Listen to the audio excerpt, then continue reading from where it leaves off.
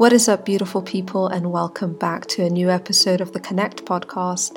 This is the platform that explores stories of purposeful life lived across and in between cultures and celebrating our common existence and humanity.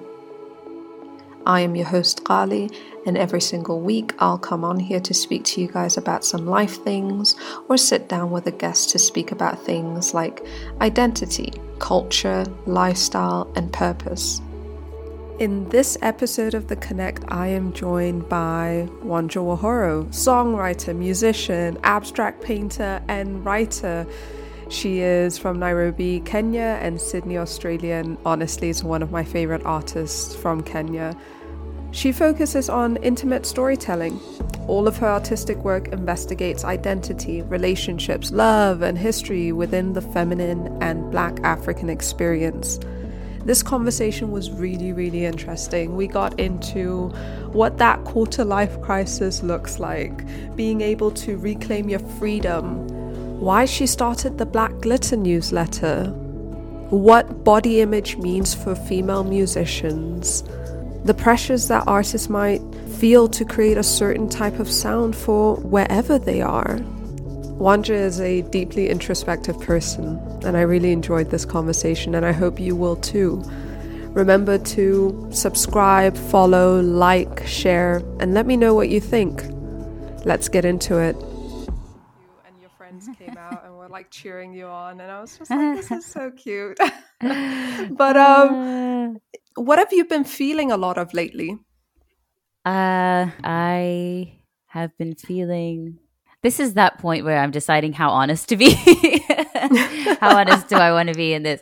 No, but I'm always honest, so I'm just going to be. I honestly, the last 3 years of my life has been a period of, and it's like kind of a cliche, you know, as I have discovered, especially because on Twitter, you discover that everyone feels basically like you do. And that you're really not alone in any way. But the concept of the whole quarter life crisis thing and the whole your late 20s are the worst thing, I have started to, I definitely believe, and I understand why that happens. You know, like you've become a person and now you have to figure out what to do with your personhood. And, you know, our generation is also always seeking more and seeking something higher and something deeper and wider and better and, you know, something more meaningful. Right. You know, and obviously the pandemic, you know, we unfortunately cannot avoid that in any conversations that we have because it is so critical and has changed so much. And so for me, I have felt really lost in the last 3 years. And it would have happened, I feel like, regardless of the pandemic. I think that was because it was from 2019, around 2019. I just started to feel quite dissatisfied with being a musician in Nairobi, but also being a musician in general. Although I didn't have any other reference point. And now I do because I live in California and I don't feel that different. So I now know that it's just part of my life to being someone who is like inherently just, you know, someone who likes to make stuff and has always been that person. And I've never had like this. I was never someone who, if you asked me when I was 13, what do you want to be when you grow up? I would have had a solid answer. Like I've never had a solid answer for that question. Maybe when I was 5 and I wanted to be an archaeologist, but that was the last time. And then, you know, I just feel like in the last 3 years, it's just been compounded by becoming a real adult, you know, and like having to be a real person in this world and pay your taxes and, you know, and like, you know, be in, you know, a serious relationship with somebody else who's also a whole young person figuring out their own minds and hearts and passions and futures and whatever. And it all gets real. So it's been a time of just huge sense of lostness and kind of figuring out how to just be comfortable with that and not always try and solve that problem, because every avenue I take to solve it is sometimes, a lot of the time, produces fruitful things. But I also need to, there's also just this terrible acceptance that has to happen to be like, there isn't a ton I can control and I'm doing what I can. So outside of that, and I'm staying grateful and staying, active and creative and whatever. So yeah, I guess that's the true honest to God answer of that question. And I think that that's also like an answer that a lot of people can relate to. I mean, like I've gone through a lot of that, I've done the, you get done with school and you go to uni and you think that you're doing something or that you want something, and then realizing that, oh, maybe it's not that, and choosing something else. And if you're someone like myself who likes doing different things, you're not really afforded the luxury when you're younger to be told just to, like, oh yeah, just explore, because you're put into these classrooms where you're told, if you're not good at XYZ, you don't amount to things, and usually being any sort of creative, you it's not given the same sort of like infrastructure and support as like other people are. And then you come into the real world, and it's still not the same infrastructures like that can support you and push you forward, and give you that sort of foundation that maybe other people that like study the sciences get, or whatever. And I mean, I've experienced both sides of that coin, to be honest, and it's quite frustrating because no one warns you. People make it seem that like you get into your 20s and things just happen, and things don't just happen, and a lot of the times, if you don't, I always wonder, like, for people that don't have like a support system, like, it must be so hard to even begin, to figure it out. And so I wonder, like, in this journey, because of course, like, now you've moved and you're in a new place, and uncertainty is always going to be part of our lives till like the day that we, go on to a different place. But, you know, how does trusting your gut and like your intuition help you in this process? Or was it even difficult to trust yourself in making decisions into like what you're doing next and stuff? I think we underestimate actually how much we often are just going by our gut. I think most people, most of the time, most of the year, most of their lives, follow at some level, not necessarily on like a life choice level, but just on a, well, I don't really feel like I should go out today, or I don't really feel like I should, like we have these, we are always moving with intuition. Like that's how we make choices. So there's like kind of the baseline level of that, of like, okay, you know what, maybe I'll like sit down and make something today, or I'll actually put some time towards like fixing my website, or I'll, like you make these incremental choices every day. And I think that I have realized that the way that my brain works, at least, is that I really need that. I really struggle with big picture, as I kind of said before. So in terms of like trusting myself in the big picture, I absolutely don't know if I do. Me too, I don't bro. know. Me too. I don't know if these steps are taking me to where I want to go. I don't know if these steps are taking me to where I want to be. I don't even know what if I don't even know what that even means, to be honest. But I think what a really big change that happened for me was in 2018. Well, I mean, there's a few big changes that were like life decisions, right? In mid 2017, I had graduated from university 6 months before for my undergrad, and I went on a walk with Junior, my partner, and halfway through the work, I was just like, I'm just going to go full time with music because I hate having to do anything else. Basically, Right. I hated having this other job that I had, and I nothing felt right about any of it, and I just wanted to see what would happen if I just committed full time. And I did. And like that really obviously sent me in a specific direction. And it was really hard, to like hedge bets and to trust myself for that. But I felt like that's what I wanted and needed at the time. I just needed stakes. I needed the stake of like, will I have somewhere to like, well, I mean, not that I would be destitute. I'm of course very privileged. I have, like you said, a support system of people who will always make sure that I, have food and somewhere to sleep. And I'm so loved, obviously, but I needed the pressure of like taking care of myself and my own pride, of taking care of my own self to push me. But I discovered, and now in mid 2019, what is that, 2 years later, after releasing Matriarch and everything, that my pride was not enough of a reason to feel like I was just struggling to make any headway. And like I wasn't even sure what parts of it I really liked anymore. And it became slightly joyless. And a lot of that was just because of having to play gigs that I don't really enjoy playing. And that's really the only way to make money. That's where all the money is it's in gigging. Yeah. It's in gigging, or it's in people hiring you to either write stuff or record stuff. But making music is completely not profitable. Like making of the music is actually the least profitable part. And that's the part I love the most. So that kind of put me in a really awkward position. And I still am in that position. At some point I had to to get through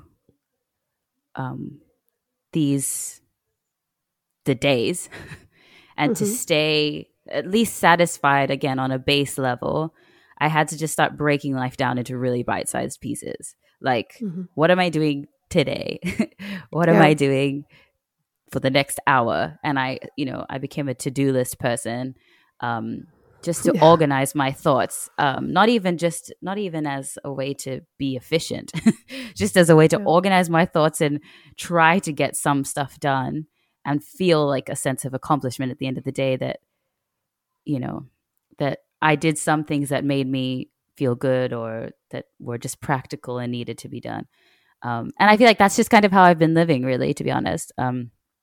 I generally psychologically don't think big picture, which is, again, very anti-culture that I live in, and the culture of being a musician, especially. You're meant to have a big picture. You're meant to have the big dream that you're chasing with everything that you have. But I just found that so soul destroying that I couldn't think like that anymore for now. I feel like this is the kind of thing I'll hear in 10 years and be like, oh, Wanja, why were you so sad and stressed? Like, relax.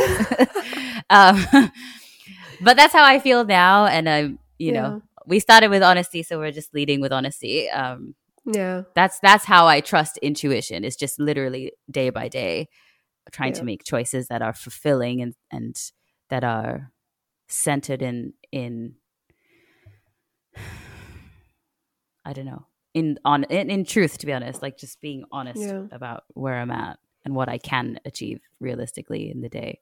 I think that I'm learning something from that. I'm in a position now where in the past couple of years, I've had to become that person that's not looking at the big picture and sort of just trusting the process, because I've always been a very type A personality that looks at bigger picture and works.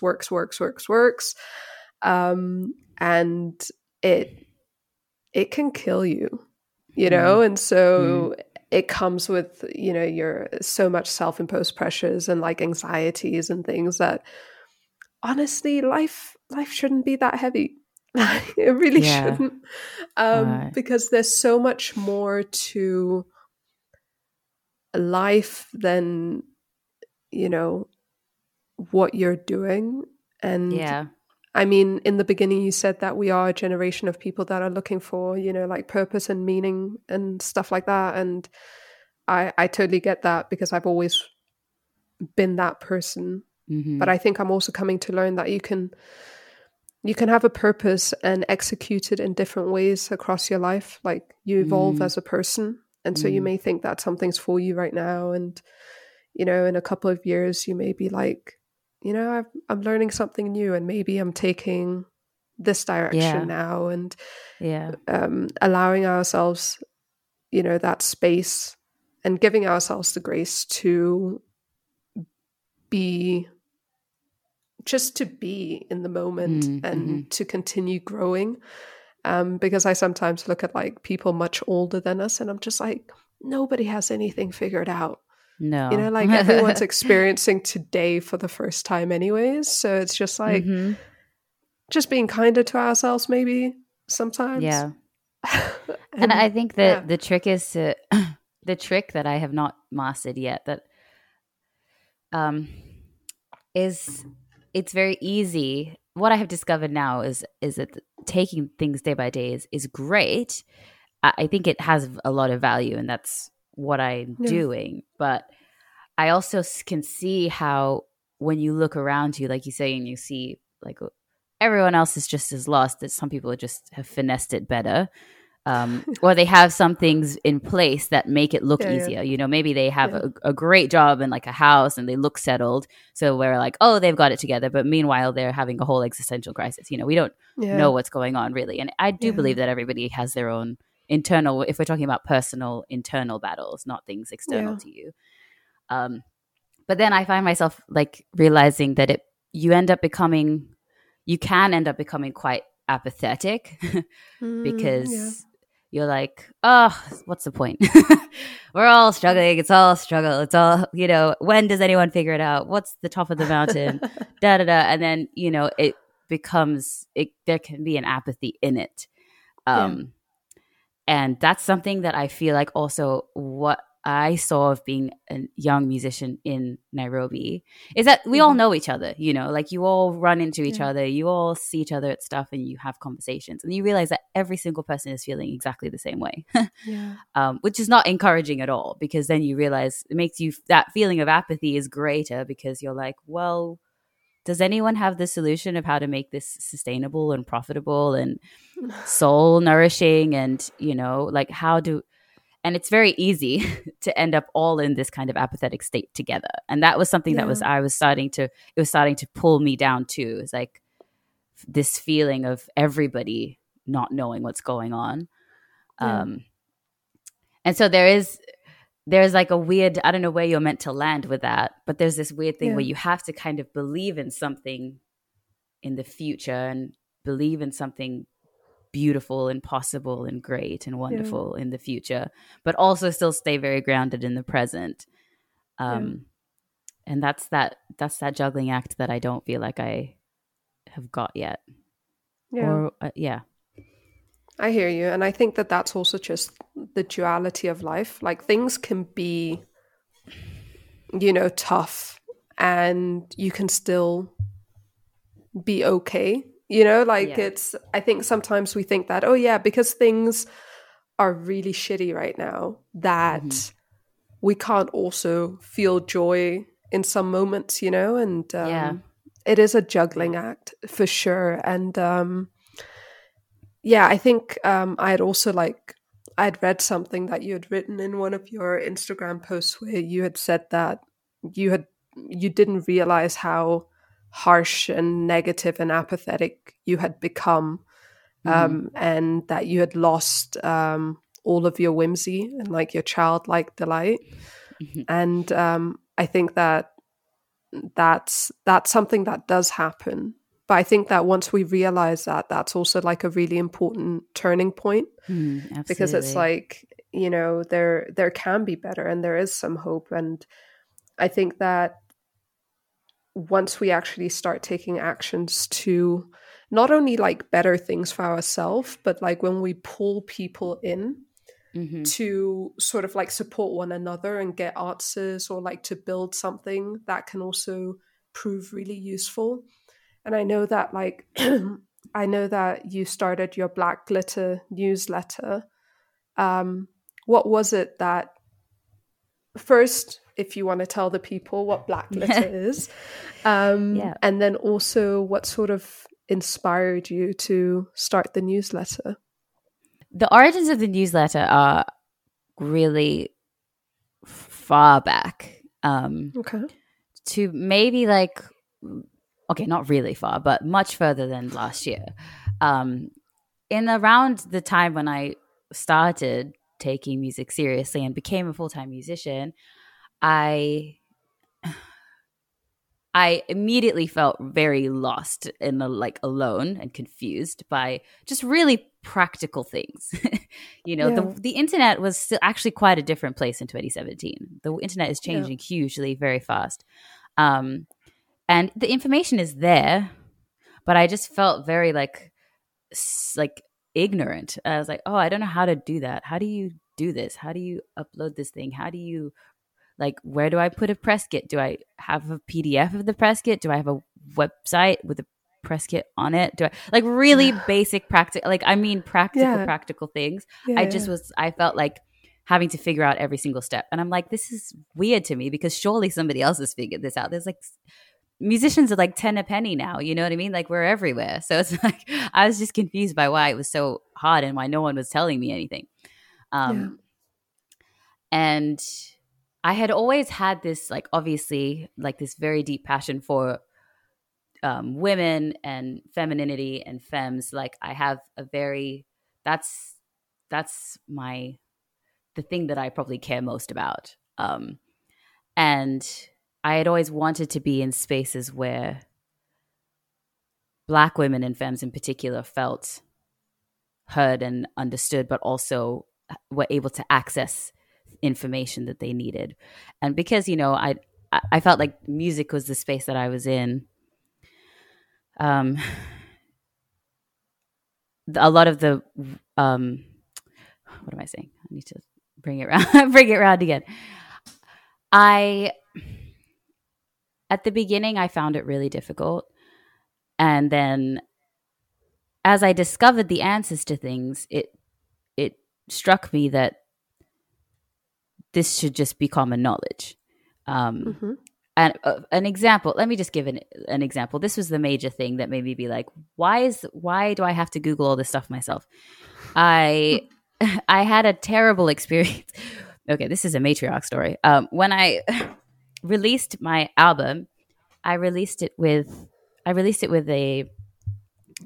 in a publishing deal. I had a publishing deal with, I guess they will remain nameless for now.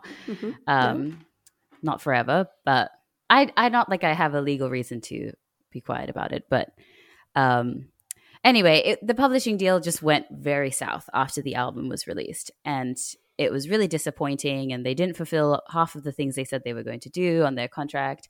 They didn't give me any statistics. So I don't have any statistics from the first 6 months of my album. I didn't have so much stuff, and I was giving away a huge percentage. And so I ended the contract, but now I had to mute the album. They were going to take it down, right? Because they no longer had the rights to be the publishers of it. And so now I had literally a couple of days to figure out how to self-publish my album and to keep it. And it was more confusing because I was republishing it, the same album, myself. And I had never done this before. I didn't. And again, this is now 2018. There's a lot more of these publishing sites now, and they're actually a lot more, I don't know if they're a lot more accessible, but there's so many of them now. Anyway, so I was trying to figure out how to do it and how to track royalties. I didn't know anything. And I suddenly felt, again, very ignorant and thrown into this position of what?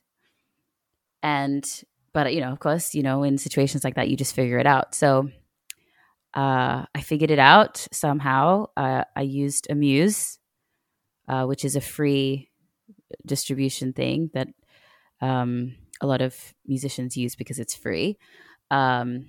And it was the first one I found. It was free. I didn't have any money. So I was like, cool, let's just do this. So so if you look at the album now, it says that it was released in 2019 because I had to basically re-release it, republish it, sorry. But then, I started getting emails from people being like, I tried to play your album. It's not playing on Apple Music anymore. It's like there was this weird crossover period where it was on both things. And it was just a nightmare at the time. And it was really stressful because it was such an important thing to me, obviously. It was my debut, thing. But after that, I just kept feeling like, wow, this is ridiculous. And I also had crowdfunded, right, to raise money to record my album. And in that process, it was the same thing, where I was like, you can find all these things of how other musicians in other countries crowdfunded, but Kenya is a completely different animal. It's not America, where people are donating to GoFundMe's every second of every day in America. It was its own thing, and people don't crowdfund for the arts in Kenya that much. Anyway, just all these experiences that I'm like, somebody has done this before, but no one is sharing this information. And why? Like, is it competition? Is it, I don't know. The gatekeeping has always been really weird to me. And it's happened with gigs as well, where people have their little cliques with their gigs and they just don't want to tell people like really basic information or invite new people into the space. They're just like, no, this is the space for these 10 people, sorry. Like that just happened so much that at some point, that was part of what just made me, by 2019, I was so over stuff, because I was like, how can we move forward together? Like we're all in the same boat. Anyway, there's space for all of us. Yeah, there is. And that's actually, I did an interview with Lisa Oduanoa in the most recent newsletter, and she said the exact same thing, that one of her big revelations was realizing that there's room for everyone. And once she realized that, it took away so much jealousy or so much anxiety around other people's success, because it has nothing to do with you. Like, okay, great, well done. My successes or my whatevers are completely separate and also valid. Anyway, sorry, long-winded, but that is at the beginning of last year. I was now in a new country, and it was still very much COVID stuff here. So everything was locked down, and I just had so much time, and I was really craving doing something useful. And so, the newsletter is small. It's a small little thing. I don't have, again, dreams of this thing that it's going to be. I just know what I need it to be now, and I'm making it what I wish or what I want now, because I also have learned so much just from having to do the research, to write the thing. So in that process of researching, I've just learned so much myself. And, even if just like one, I'm just getting like, a couple DMs here, a couple emails there, here and there of people being like, oh my God, I really didn't know that, or I really needed to help with that. Like, that's really great. So at number one to me is resources, collated in a way that is accessible. So you don't have to go read through, 12 separate things on the internet, which takes a lot of time. So condensed resource. And then I wanted the interview section because I wanted exactly what you want, I think. I wanted people to hear from the mouths of the people that they maybe admire, or people that they see in spaces that they want to be in, or that they're curious about, being honest about stuff and being transparent about what it was like for realsies, what it was like, and how they did it. And I just wanted it to be personal as well as being resource heavy. I wanted it to have some kind of intimacy. So that's why the interview section is there. But yeah, that's what it is. I think that's actually one of the more exciting things to hear about. And you're right, it is also why I do this podcast, to be honest. It's, it's as much as everyone's so different, and our life stories are, there's like over 7 billion of us, but I think that just like the human experience, it doesn't really matter like what sort of realm you're in or what you're doing or not doing.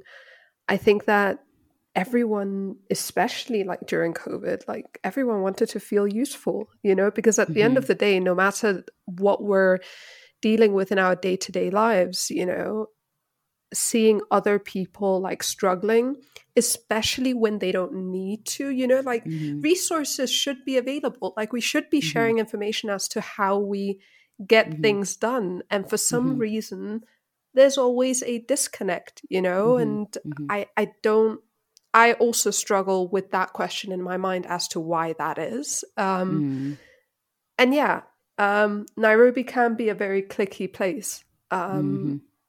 And you love a place, and then there's also certain things that you don't love about a place, and it is what it is. But you were in Nairobi, of course. It's your hometown. Yes. And I think that there are some exceptionally like talented people in Nairobi. I'm always sort of like Absolutely. Kenya, like just like the music scene in Kenya is so beautiful, and it's so diverse, and it's I'm both like very hopeful for it, but then I'm also like there's just so many things to get over and through and to knock down, but you are here, you've spent so much time here, you're in a place that can sometimes feel claustrophobic and like things not getting done. And then you and your partner move to literally the other side of the world. And you have now you're a lot more space, a lot more new faces, a different energy. And what is this new chapter for you like? Oh, wow. You know, so I'm not new to moving. I have moved country and continent a couple of times in my life. And I always feel like I should be better at it. Me too. I should have it more locked down than I do. Like a formula, Yeah, right. When I arrived, I was like, Wanja, you know that you are going to be useless for at least 6 months. Like, there's no doing anything properly for the first 6 months of arriving somewhere. Like, that's just not a thing that happens. This. Especially if like I'm not, it's my partner's who's in school, like I'm not in school. So it's like he's doing his graduate degree. And so I just knew that. What I didn't know, though, was that it's more like a year when you factor in a pandemic. So it's honestly not till the beginning of this year that I have started to feel motivated again to be me in all the ways, both personally, socially, economically, creatively, all the things. It's, moving is just hard, and there's no way around it being hard. Even if you're moving to, this is a beautiful city, this is a beautiful part of the world, and like I love being here, I really do. It's the kind of climate I like and whatever. But the other thing about moving is that our brains are constantly, grass is greenering it. So of course, now I'm very nostalgic about Nairobi, and I'm homesick, and all the things that were bugging me don't seem that crazy anymore. I'm like, well, we got through, like, that's just life. And I obviously miss a lot of things, and I miss having a community, and I do miss the music scene in the sense that, like you said, I think that there's an insane amount of talent, and there's like a lot of people every week who just produce some amazing stuff. in all genres, in absolutely all genres. Yeah. Don't let anybody ever tell you that Kenyan music has one sound. And that's it's both its greatest crowning glory and its kind of demise in terms of the pop world. Is that people want it to have a specific sound, but it doesn't. We are a nation and it can't. A lot of different, cultures and a lot of different approaches to music and a lot of different, influences from our history. Anyway, so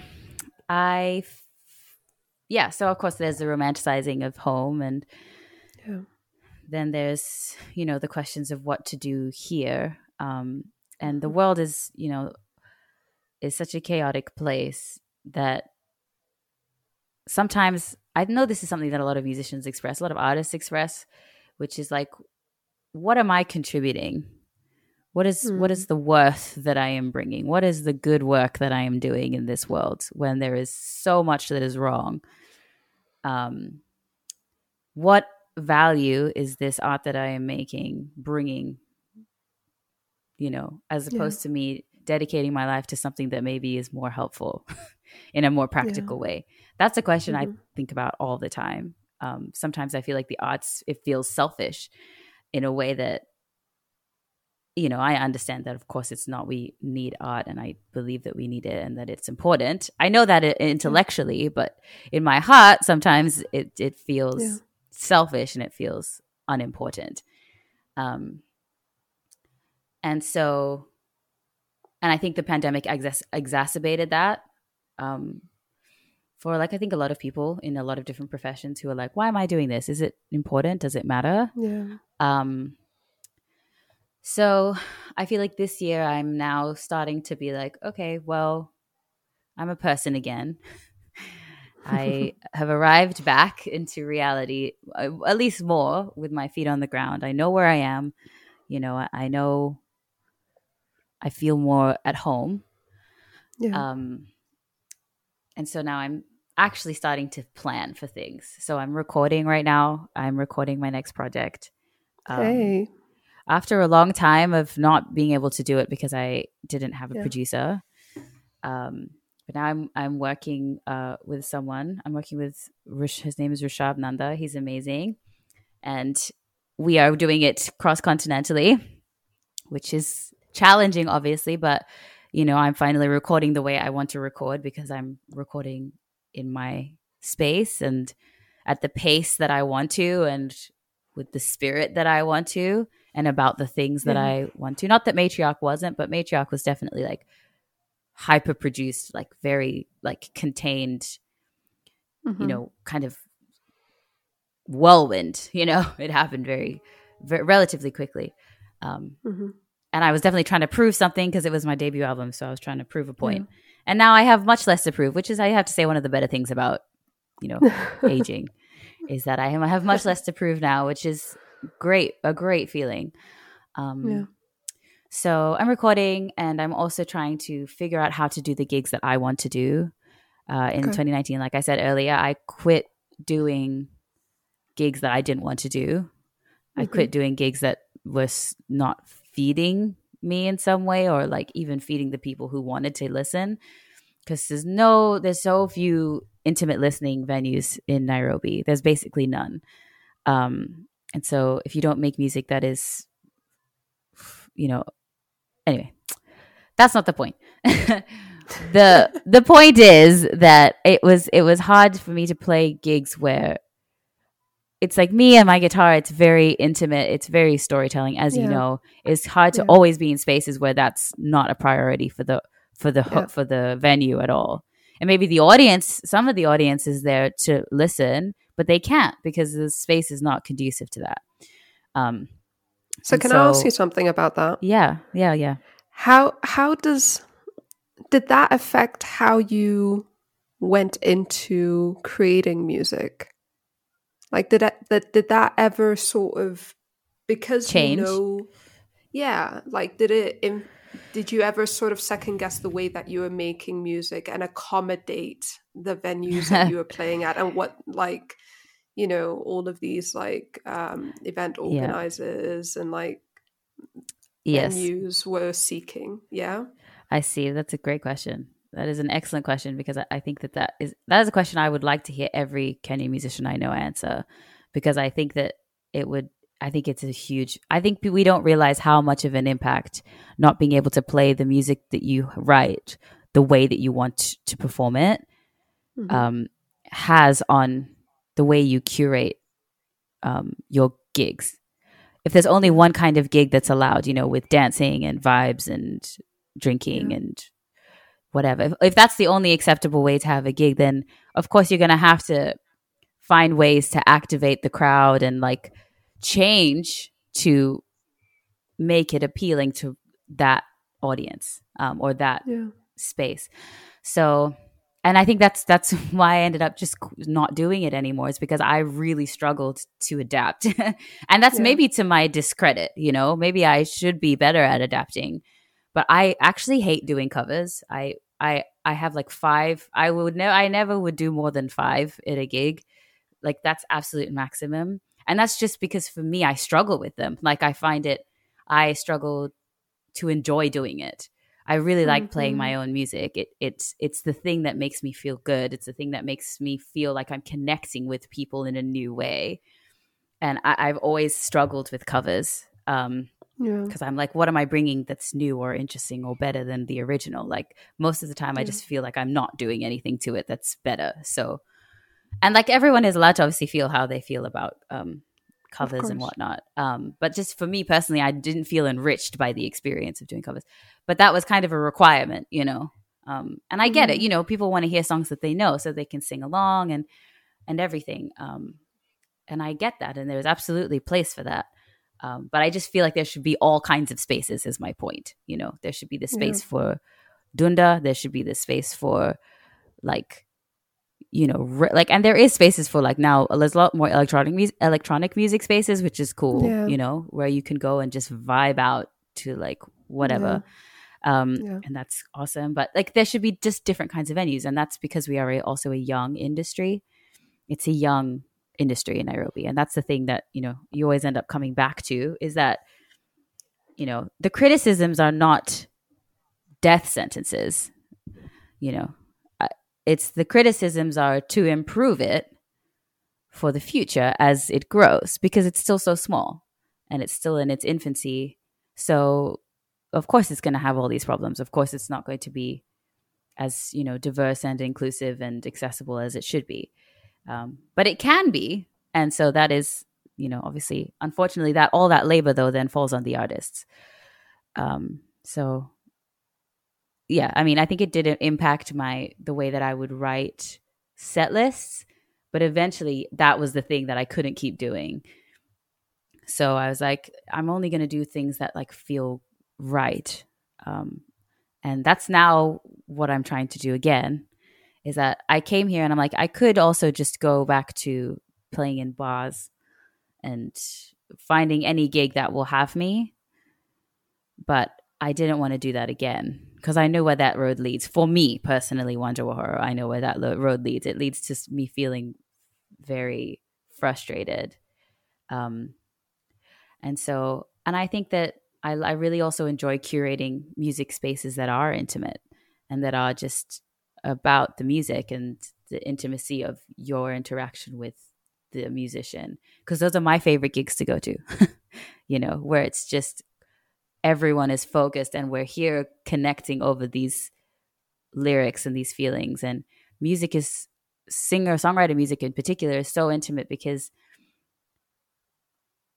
it's not even really as much as it sounds like I'm trying to put the focus back on myself.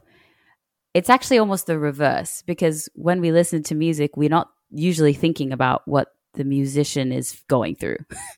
You know, we're not listening to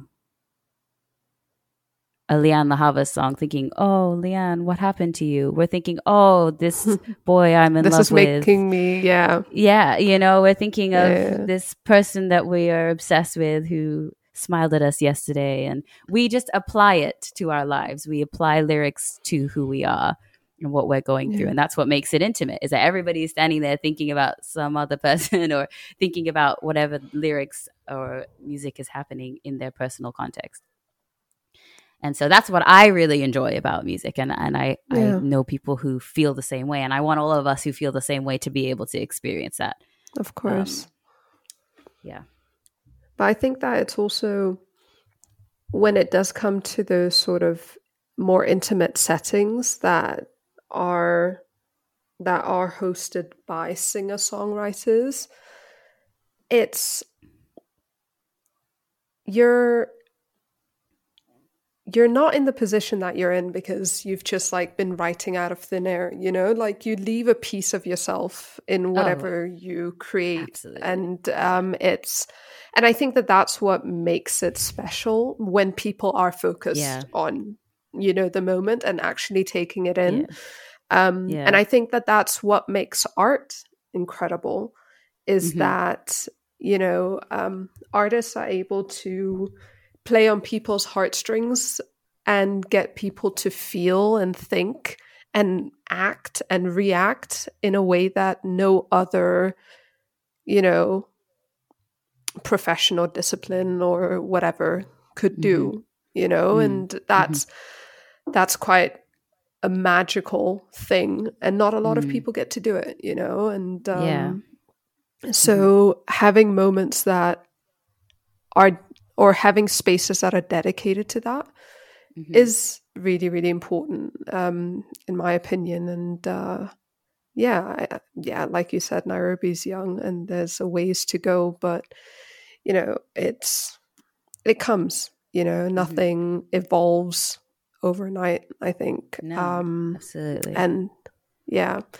but late last year you released a single, and you said that it's been 3 years that you hadn't. I think that's what you wrote. It's Matriarch had been the. Oh yes. Since I released something that was mine, and not a collaboration. I think you had said solo. Yeah, you had said like a solo single. Yeah, 3 years. So Built for You. I was listening to it before we started this conversation. It's a beautiful song, but it's also a song that has a lot of emotion in it. There's a lot going on in there. Yeah. And what does Built for You symbolize for you?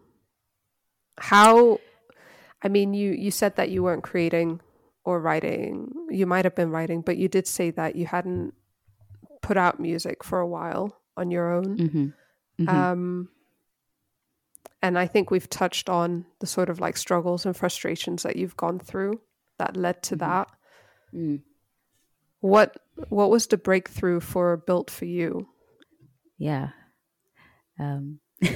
It's great to hear that some people do actually read my Instagram captions. That my Instagram captions are that, you know, I don't always assume that, you know, people don't always read them. I think it's because I write long ones, so I always read long ones too. I get it. I know. I always read people's. I always read them. Like if it's something that, you know, if it's someone that I'm curious to know. So Built for You is definitely my favorite thing that I've ever released. Oh, wow. By far. Just because I've grown so much as a musician since Matriarch. I really struggle to listen to Matriarch, as a lot of artists do as time passes. Like going backwards is sometimes challenging because you're like, oh, wow, I could have executed that so much better now. But that's cool. That's growth. It is what it is. I wrote Built for You in 2020 in June. And it was one of those great songwriting moments where I sat down with my guitar. I was actually in Kisumu. I sat down with my guitar, and the song just came in like half an hour. And it was cathartic at the time, because that was right after George Floyd's murder. And when the whole world, or the whole internet anyway, had sort of exploded into the Black Lives Matter resurgence. And it was just everywhere. And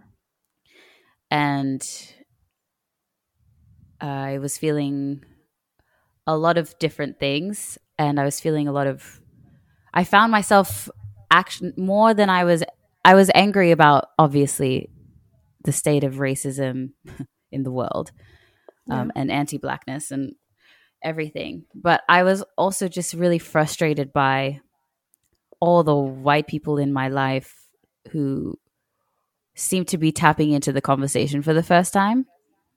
Okay. And I grew up in Australia, and I grew up around, like in very white environments through my teens and especially university.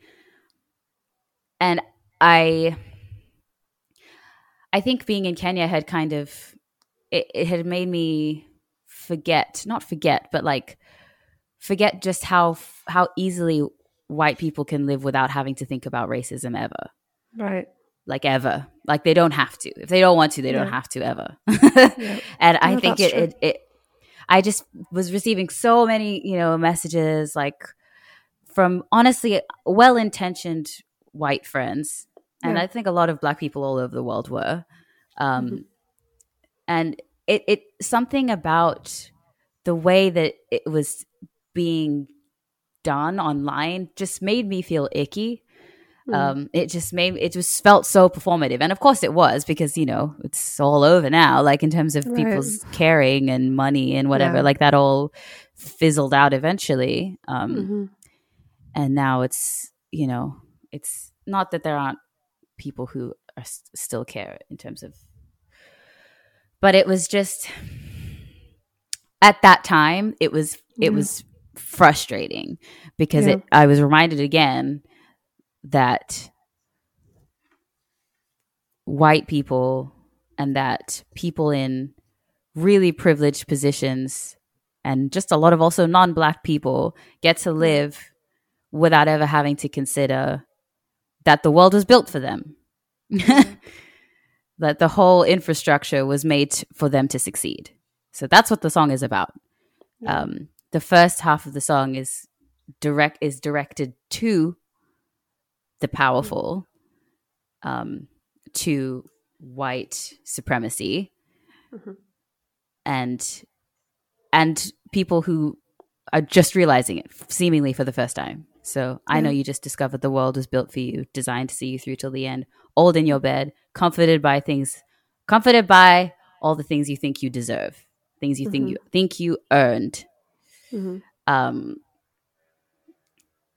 then the second half of the song is more of like a self-reflection on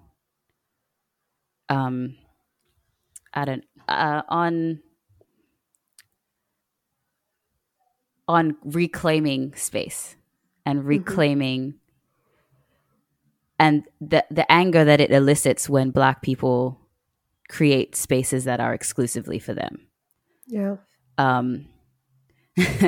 So the second refrain is, I know you just discovered a world not built for you, excluding you, as kind of something triumphant, as a sort of triumphant. I wanted to end it with not with the sense of this is awful and frustrating, but with the sense of triumph of some kind of autonomy, and then in this life of mine, I would like to live. It's a really simple request. But at the time, we had all just witnessed once again, white supremacy and its murderous violence in action. And how is living it's just making me emotional, but how is living the bare minimum living is even something that is still in question, that a Black life gets to exist at all is in question. And that you know, like that was where I was coming from. We were all in that space, you know, in terms of where the focus of the online discussions and whatever were at the time in June 2020. Yeah. But I was just really frustrated by, in particular, that some people were just realizing this for the first time. Yeah. And I was like, wow, imagine what that would be like to never have to think about it. It's absolutely incredible that, you know, people, like, your entire life you've just existed with no sort of worry about, like, am I going to get home, you know, in one piece? You know, is there going to be any issue with, like, my job application? You know, are my kids, my brother, my mother, you know, like, it's just, you've just lived in bliss, right? And it always makes me think that, I always say that, you know, in English, there's the saying, ignorance is bliss. And it's like, in no African language is there, you know, are any of us afforded the luxury Yeah. of being ignorant. Like, we're just not, like, as and if we sort of extrapolate that into, like, the world, Black people across the world, we're never, like, you can never not know. Like, there is no such thing as, oh, I had no idea. Like, we're hyper vigilant. No. We're always on edge. Like, you need to know everything. The way that you speak, the way that you present yourself, where you go, you know, how you enter a room. Like, it's just, it's always at the back of our minds, even if it's not consciously. Racism has existed forever, but I think like, our experiences now and the way that we understand what's going on is, you know, watching everything unfold in 2020 alongside a pandemic online was the craziest thing. And I think that that's also, like, to an extent, social media just freaks me out now, because I'm just like, we're live watching, you know, like, wars happening, people dying, people getting killed, and it's just like, this shit isn't normal. You can't just, like, be seeing all of this and, like, you know, it's business as usual. No, it's not. Yeah, that's the thing. That's the thing. Yeah. And that's what brings me now around to, like, that, again, that feeling of, okay, so I'm going to go watch all this traumatic stuff and see how the state of the world is. And then I'm going to go paint a picture, you know, like, it's, to me, sometimes that thing is just really hard to get out of. And, like, I can know intellectually all these things about the value of art and the value of whatever, but it's just because of, like you said, like, we are so present, at least visibly. We visibly see so many things in a day that it is just, it can create, like, this never-ending sense of doom, you know, and inevitability, you know, that is just unfortunate. It really is. No, it really is. Damn. I did not see us going here. Sorry. No, that's what the song is about, though. Yeah, it is. That's what the song's about, and it is. This is how everything ties together. Is that this is why I struggle to now go and play the song in a bar. It's about, I hear you. You know, racial inequality, and, like, of course, someone at that bar might hear it and be like, yo, that's amazing. And that's great. But not every time, every gig, you know, like, that's not the environment it was made for. I want somebody to hear it and be like, yeah, I feel seen. I feel heard, like, with you, you know? Same as, like, Voices, you know, like, Voices is about sexual assault. I can't just go, I never ever play that song live because I have not really been in a position to play it because nowhere is an appropriate place to play that song so far. Like, there's just some things that they can't exist in certain spaces without it just being tremendously weird, and that they are trying to exist in it would be so a restaurant. yeah, people are trying to eat their dinner. Why am I? And I mean, and if anyone thinks that it is okay for you to play it in like certain places, then they really haven't listened. Like they're not getting the message. Yeah, that one I never perform that song unless I've played it live maybe twice. Yeah. No, I hear that. Yeah. I mean, it's also, it's not everything can be performed, like it's some stories and messages are meant to be told, and they will find who they need to find, but absolutely. yeah, it's not going to be, which is why we record, which is why music gets recorded. And that's why, if you're supporting someone, you listen to the entire project, or you go find their music. So you go buy it on Bandcamp, everybody. Hey, let's go. Buy it on Bandcamp. That's what you should do.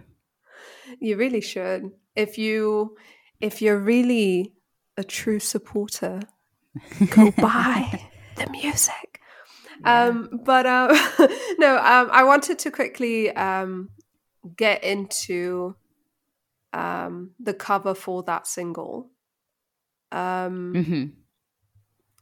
Because I've always felt that as a musician, you've always let your music speak for you. You've always I've never sort of thought of you separate from your music. I've never been like, oh, actually, I do also associate when you do share your art and your paintings and things like that. I do associate you with that too, but mainly your music. And it was interesting because I read captions and I do my research. Love it. But you had mentioned that you intentionally decentralize your body and face, or you have in your career intentionally decentralized your body and face. And there's one thing, it's sort of just happening, but you intentionally doing that. And why?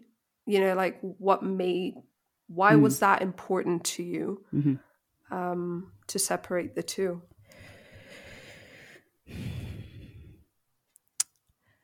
This is so interesting that you're asking me this question, because this is one of those things that I wrote in the caption. Again, not really thinking that anyone would take me up. I mean, I think I ended the caption saying something like, I'll elaborate on that maybe one day, maybe. One of the reasons is that I care about my appearance on a normal level, as a person who, wants to look cute sometimes and whatever. But I have always had kind of a fear of it being important, because I know that your physical appearance can become something that has a huge impact on your self-perception. So I wanted to, I've had this, low key, there's a low keyness to it of just not wanting to be visibly my own brand and have my visible appearance be the most important thing or be the most obvious thing, because I don't think it is. On a very basic level, I don't think it's the most important thing about me. And I'm scared of it being the most important thing about me, because I don't like where that leads. I don't like where that leads for my self-esteem. I don't like where that leads for my sense of comparison. I don't like where that leads for my just basic self-image, basic things. On that level, I don't think it's the most important thing, and I am afraid of it being the most important thing because of what that can lead to internally and socially.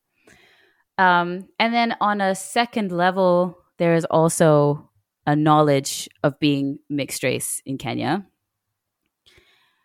and the things that come with that, good and bad. Actually, I mean, technically all bad, right? Because colorism is very real. Colorism in the music industry worldwide is absolutely massively a thing. There's a reason that the Black artists that we see are the ones that we see, and I 100% believe that colorism has a huge role in that. And I think maybe if I had started my career somewhere else, it might be different. But because I am Kenyan and I'm now, as I have gotten older, I am proudly Black. I'm proudly East African. I am even more aware of what that means to be mixed race or to be light skin or whatever in a culture, in a world that is still so anti-Black on many, many levels. And I have also witnessed mixed race people in Kenya and everywhere very much exploit their skin color beyond just the way the world's treating you that you don't have control over, but like actively exploiting that at the and putting down other people at the same time as a way to get ahead, as like resting on your laurels of like, oh, this is how the world sees me and I'm just going to ride with this privilege to the bank, So while I don't want my appearance to be the most important thing, I don't think it is the most important thing. I also know that my appearance in different contexts is about more than what I feel about it. Yeah. My skin color changes its meaning literally based on where I am. But all of it is based on my proximity to whiteness. And I know that, so I've always been conscious of, well, not always, I've been conscious of that most of my life. When I was a kid in Kenya, I don't think I was as aware of it because kids, just, they don't like you if you're different, so, or they like pick out your differences, but they do that with all children. So that was not like a woe is me story, but, I was very much like sometimes the only like mixed race kid in things. And it didn't bother me, but, as a kid, you just want to be like everyone else. So, there's that. yeah. And it's just like, whatever. Yeah. But as I've gotten older and as I've been aware of things, it's like I don't want that to be the thing, because I know I can think off the top of my head of about 30. And of course it is also gendered, and I'm aware of that, that colorism and its intersection with sexism and its gendered nature it's different between genders. And, there's hypersexualization and all these other things that we could include in this conversation, but you get what I'm saying. So that's really the reason of decentral, and a lot of that was subconscious until I really started to actually, and you're right, until I was doing the Built For You thing and I did the visualizer, right? And my face is not in it really, but my body is. And I was like, and I really had to like deconstruct why I was uncomfortable with that. And I was like, this is not just being self-conscious. There is that obviously always of like being self-conscious because, we live in a world that has put things in my head that makes me feel a certain type of way about my body.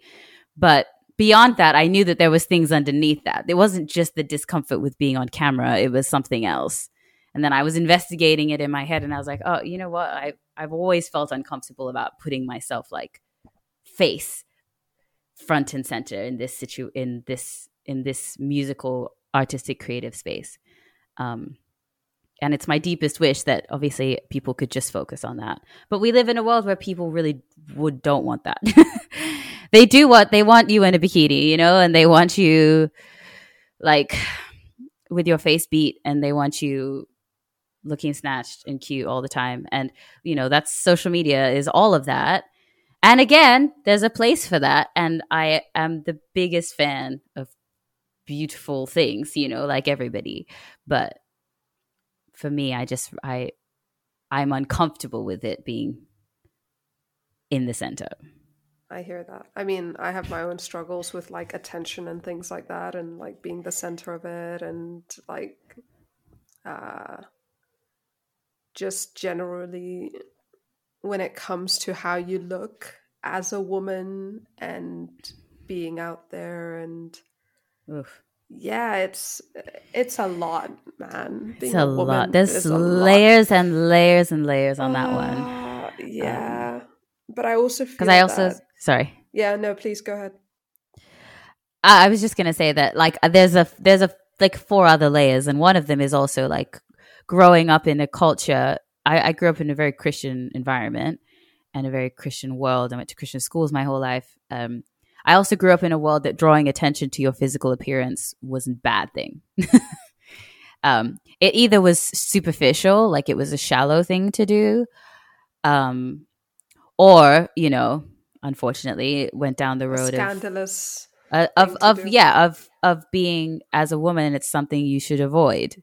Like nobody should ever see any cleavage. Like, no one should ever. It's, and it wasn't like it was it was a pretty contemporary Christian culture. It wasn't Puritan, and like it wasn't right.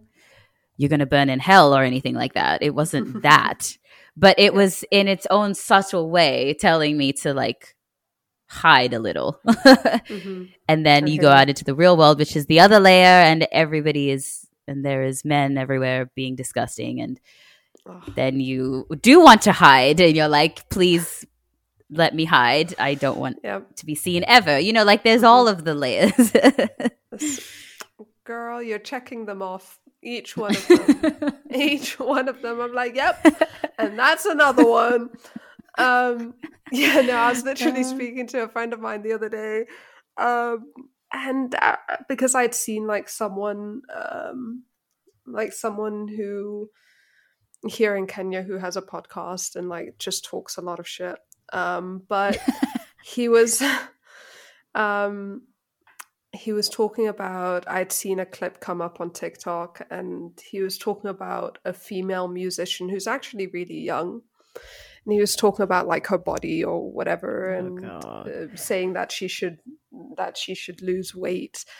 And I'm like, what? Like on top of like everything that women already deal with in their own private lives.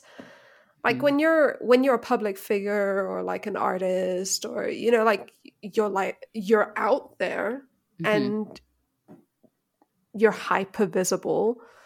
I cannot even begin to imagine the level of just overthinking that one would go through, the pressures, all of it. I'm just like, that just sounds really tough. Like all of those layers, plus the fact that you're doing it, and there's a whole audience watching is and I think it's because of social media. There is also like this thing where I feel like particularly and almost exclusively women and femme musicians have to put their appearance there. Like they have to be beautiful consistently all the time on the gram, on across TikTok, the world, across the world, to get attention, like to get anybody to pay attention. And it's not about this is not a drag of them. This is a drag of the world that requires that, because it's just required. Like, and we all know this, and I know a lot of people don't love having to do it, but they're like, you know what? That's how I get people onto me. That's how I get people to follow me and hopefully eventually listen to my music. Hopefully eventually like watch the video the whole way through. They're not going to watch a video of me sitting in my pajamas, like, like with my hair everywhere and a bare face. Like that's not what they want. And like, there's this one hand where it's like, yes, let's be empowered. Let's wear what we want. Let's do all this. Let's 100% go wear whatever you want, like do the most amazing makeup, do all of those things. There's all of that is the desire of our hearts. Yeah. But that doesn't like erase the context that we live in, that just commodifies that hypersexualizes that like makes it so hard to walk down the street, you know? Like I would love nothing more, honestly. Like that to me is probably one of the personal battles that I like dream of one day conquering, is like this petrifying fear that I have of being visible in the physical world. Because I see people who are just my heroes wearing just the most amazing things and like being so glorious and shining, walking down the street. And I'm like, whatever you have that like I know is killing the fear that you surely have somewhere. Like, I would love that. I would love that. I want that. And I aspire to that. Like, that's my dream. But I'm just so far from that. But I do think that, like, there is a world and there is a future where you're able to be just as glorious. And I think that just comes with, like, time and growth and, you know, I think so becoming too. more comfortable in, like, the uncomfortable parts. And that's just, you know, just the path of becoming more and more ourselves, you know? And when there are so many, like, external things that we think about, it's kind of just like making peace with what's inside, and also being able to, I think that sometimes it's also like you know, while you were speaking of you know, being mixed race and like what that means when you're in a place like Kenya, and, you know, thinking about, you know, the implications of like how you look and how you present yourself and all of these things, it's like you shouldn't have to, you know, like if your intentions are like, if your heart is in a good place and your intentions are pure, you shouldn't have to. But we do think about such things, right? And I think that there is a point where you make peace with it, and I can't wait to like see you in a space where you're just like, you know, being uninhibited in Fuck that. it. Yeah, exactly. That's exactly what it will be at one point. And it's just growth, really, you know, and it's we all go through it in our different ways. But definitely. no, it's going to be super, super cool. So this conversation has been great. And Wanja, you're incredible. And you said that this next chapter of yours is all about being an indie baby. And so what can we look forward to? Just indie baby stuff, you know? What that means to me is just like making choices artistically completely independent of expectation, independent in a literal sense of like publishers and other external bodies, independent of what I feel like I should be doing as a musician, and what the list of, you know, top 10 ways to go viral, like not the things that everybody thinks I should be doing, because I've realized that those are not the things that I want. I don't know what I do want, but I know what I don't want. And so for me, being like the indie baby thing is just being independent in every sense and pursuing the creative dream and creative ideas free.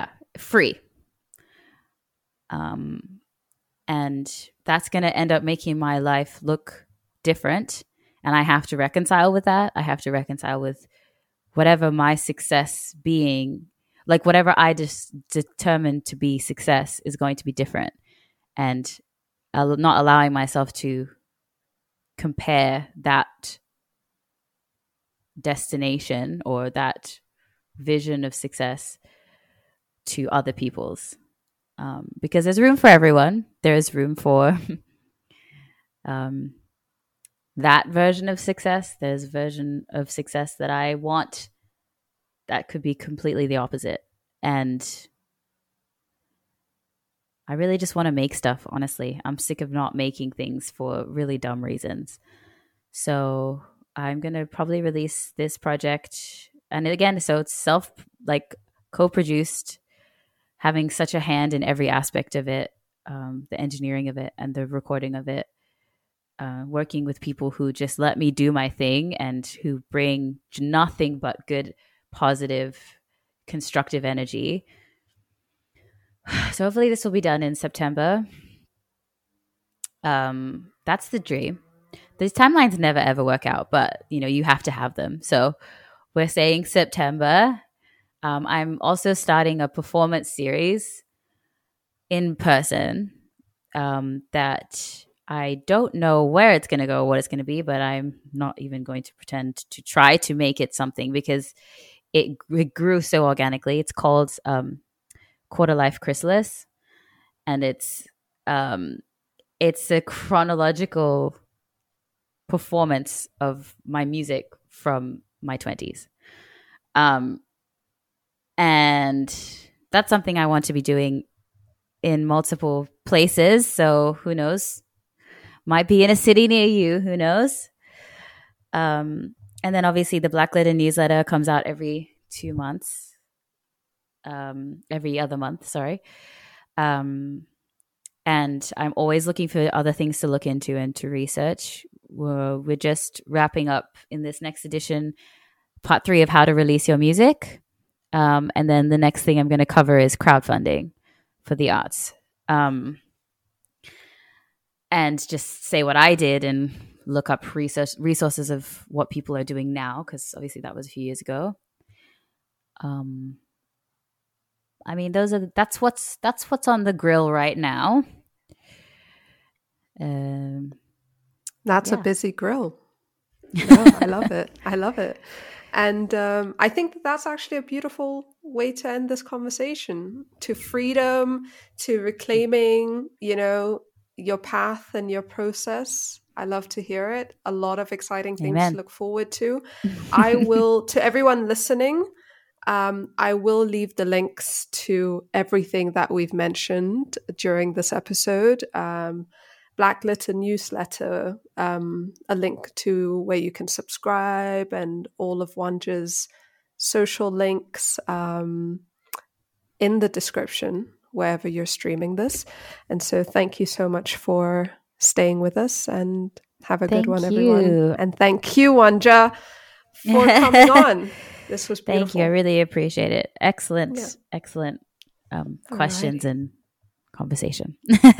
Loved it too. All right. See you next week, everyone. Bye.